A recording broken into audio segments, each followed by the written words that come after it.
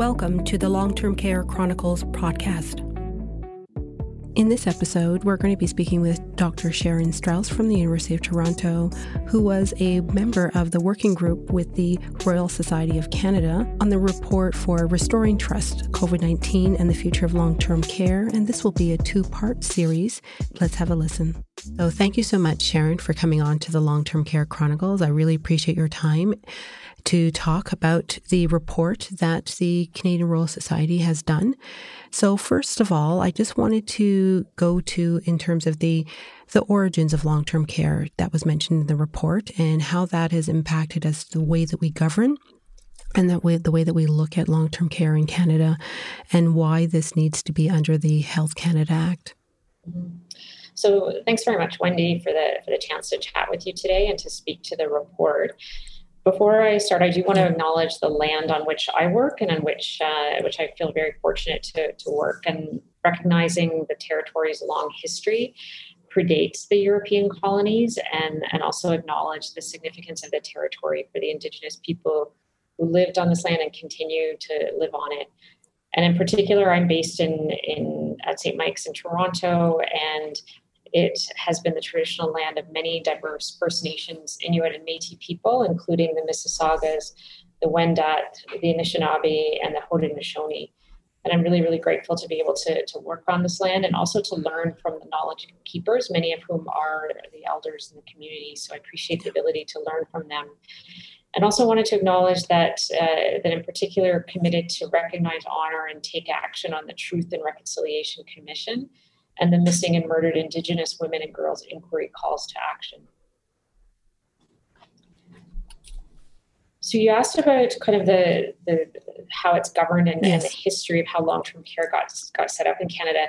I think that's a really important question because, as you know, long-term care sits outside of the Canada Health Act, and really the way it works is that, federally the funding, as you know, comes from the federal government, but then it goes to the provinces and territories who then are responsible for what happens on the long-term care front. And so this has led to some particular challenges because everything then, happens very differently in each province and territory. And one of the big challenges, for example, is that, we don't have great data from province to province and on kind of, how many staff we have in long-term care, for example. There aren't any good repositories of any of that information. And so the fact that there's been this bit of a disjointed approach then means that we don't have the absolute best tools at our disposal to make sure that long-term care is getting the support that it needs across Canada. Yeah, thank you so much. But for where long-term care originally started, I mean, it probably wasn't used the same long-term care, probably the poorhouse type of, just to provide that a little bit more of that type of background. So exactly. So it does come from, in the 1600s that, the traditions of the poorhouse and then it's really only been more recently that people have, even the terms that we use, it used to be long-term care hospital. And then, the term has gradually moved into that and recognizing the importance of that this is a home for people. And incorporating that as part of the name, but and so I think it's really been interesting if you look back at the history of how long-term care started and the origins of it and how we've ended up to where we are today. It really does take root back in how it was started. And so if you think about it as kind of being initially in the almshouses and the poorhouses that it was set up, and then now this has kind of evolved into long-term care. I think that says it all. Yeah. Definitely. And then the fact that we've had 50 years of commissions, reports on how to improve long-term care. Mm-hmm. I know the report, talked to at least 4 points to this. What can you be able to indicate to these 4 points of how that should be improved moving forward? Yeah. So, and it's a great point that you raised around how many reports, because we don't need another report. We don't need another commission. We don't need another inquiry. Yeah. All of these fantastic reports that have been produced in the last few years. And, two of our graduate students, Eric Wong and his colleague, looked at how many reports have been done in Canada and how much money it costs to produce those reports, and how much, that could have been spent on actually implementing the recommendations in the reports. And, so it's really about looking at the recommendations that those reports have highlighted.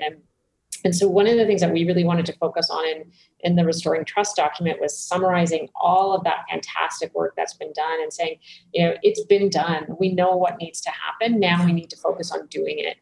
And in particular, we wanted to focus on things related to the long-term care staff.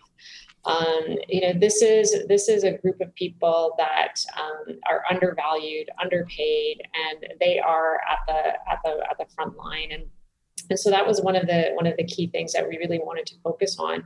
And in particular, highlighting that if you look at this population, as you know, more than 90% of them are women. A majority of them were born outside of Canada, first language not English. These are racialized women. The average age, or the median age, is older than the median age of the rest of the Canadian workforce. So I also think that's a big factor into, why this workforce doesn't get the value that it should. It's very much, it's a gender issue, and it also reflects that we need to take what we often call as an intersectionality lens, where we look at the intersection of gender and age and race and language and socioeconomic status, and how important those factors are, and in particular with this workforce.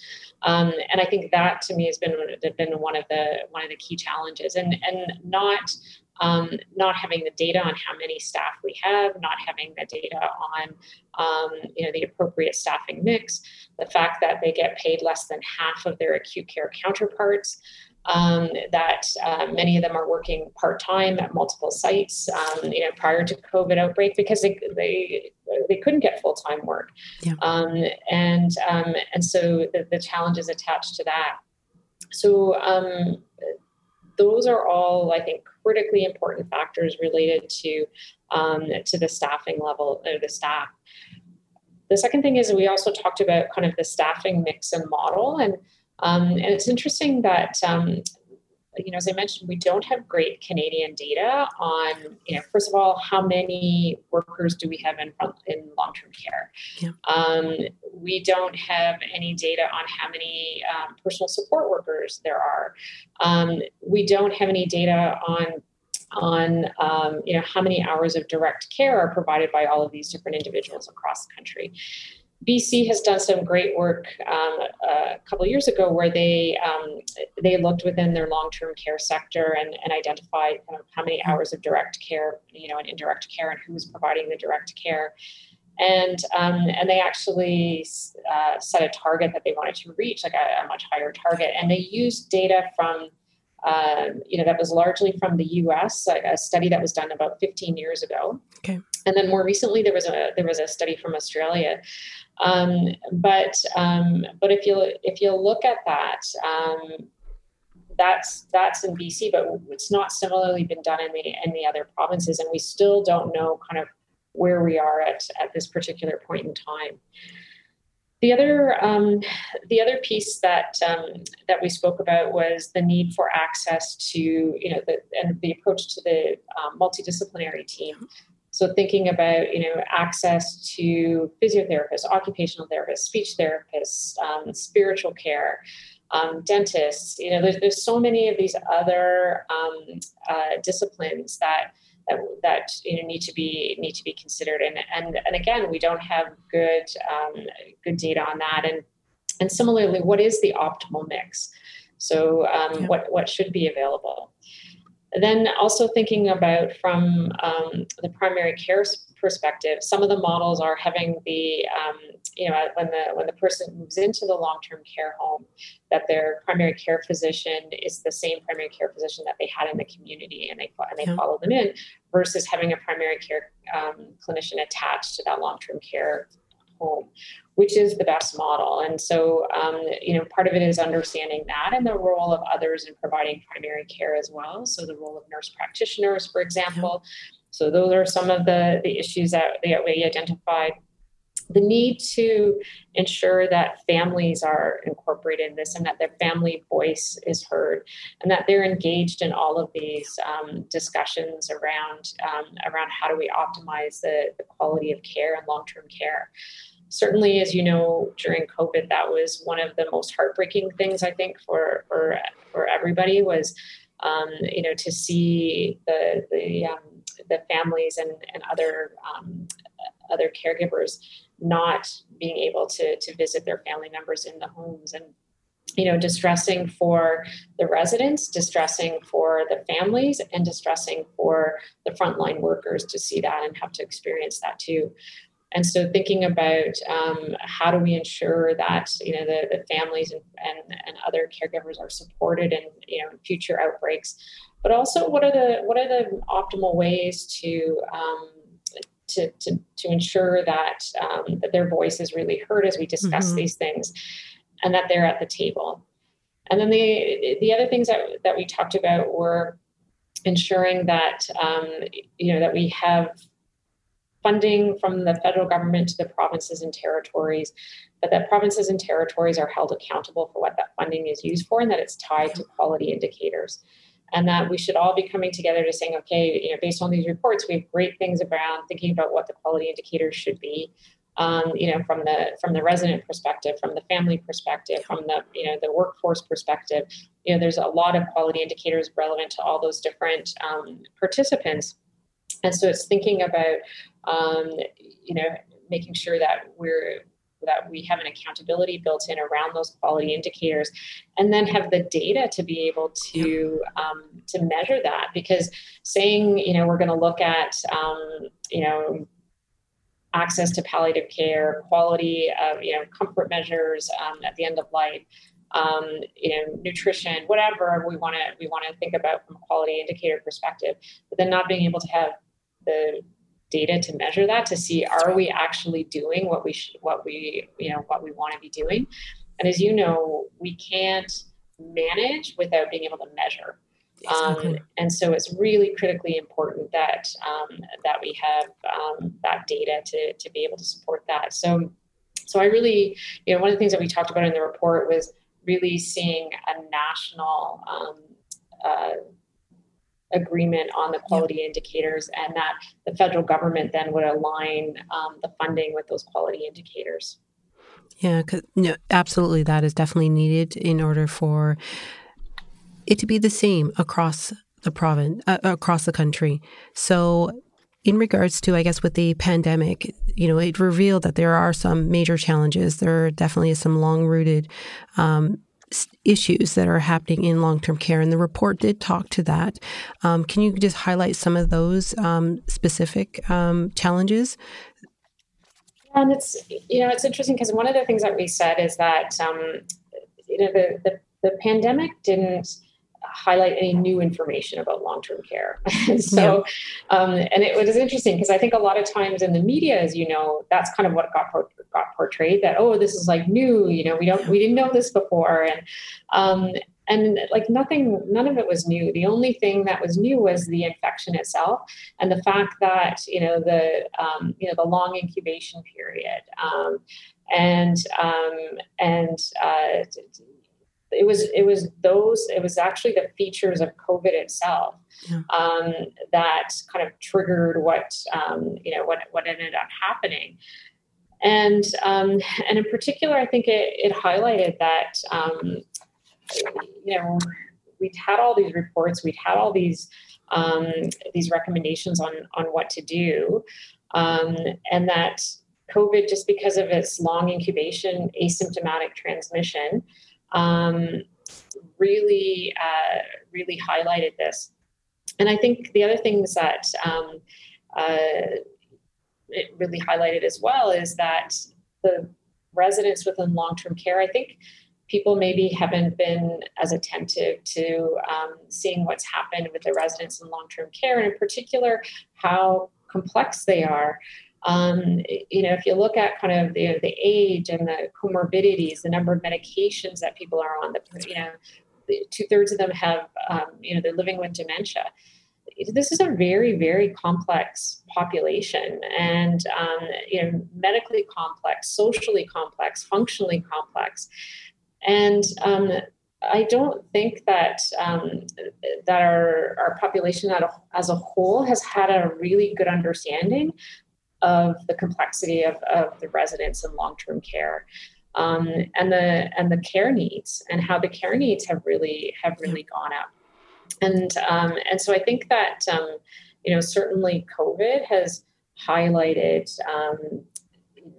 those issues for people and made people aware of those things that they probably weren't aware of. And then similarly, I think that we talked about it really being a perfect storm. That the fact that this infection and the characteristics of the infection and how quickly everything happened, and then the lack of access to PPE, personal protective equipment, the lack of access to infection prevention and control, the fact that there was a lot of preparation happening in the acute care side of things, but it was happening in silo from what was going on in the long-term care side of things. And again, I think it reflects the lack of integration within our health and public health system. I think overall, what's happened with COVID has really highlighted those silos, and that what happens in acute care, what happens in the community, what happens in long-term care, what happens in rehab. There's not necessarily a lot of integration across, and yet what happens in one sector is going to impact what happens in the other sectors. Yeah. And so, as whatever happens in the community, there's going to be a ripple effect elsewhere. Whatever happens in long-term care, there's going to be a ripple effect. Yeah.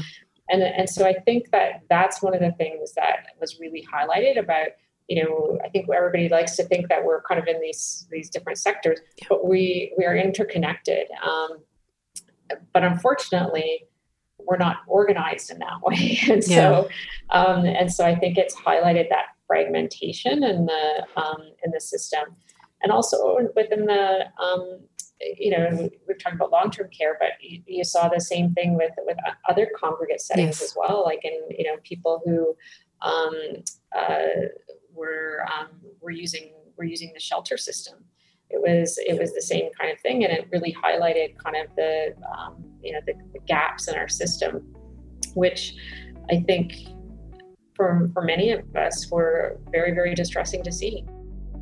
Thank you for listening to today's show, and if you have any feedback or suggestions for this or any other episode, please contact us on our social media at Twitter at Family Councils and at Facebook, Family Councils Collaborative Alliance. Thank you so much, and hope you enjoyed this episode.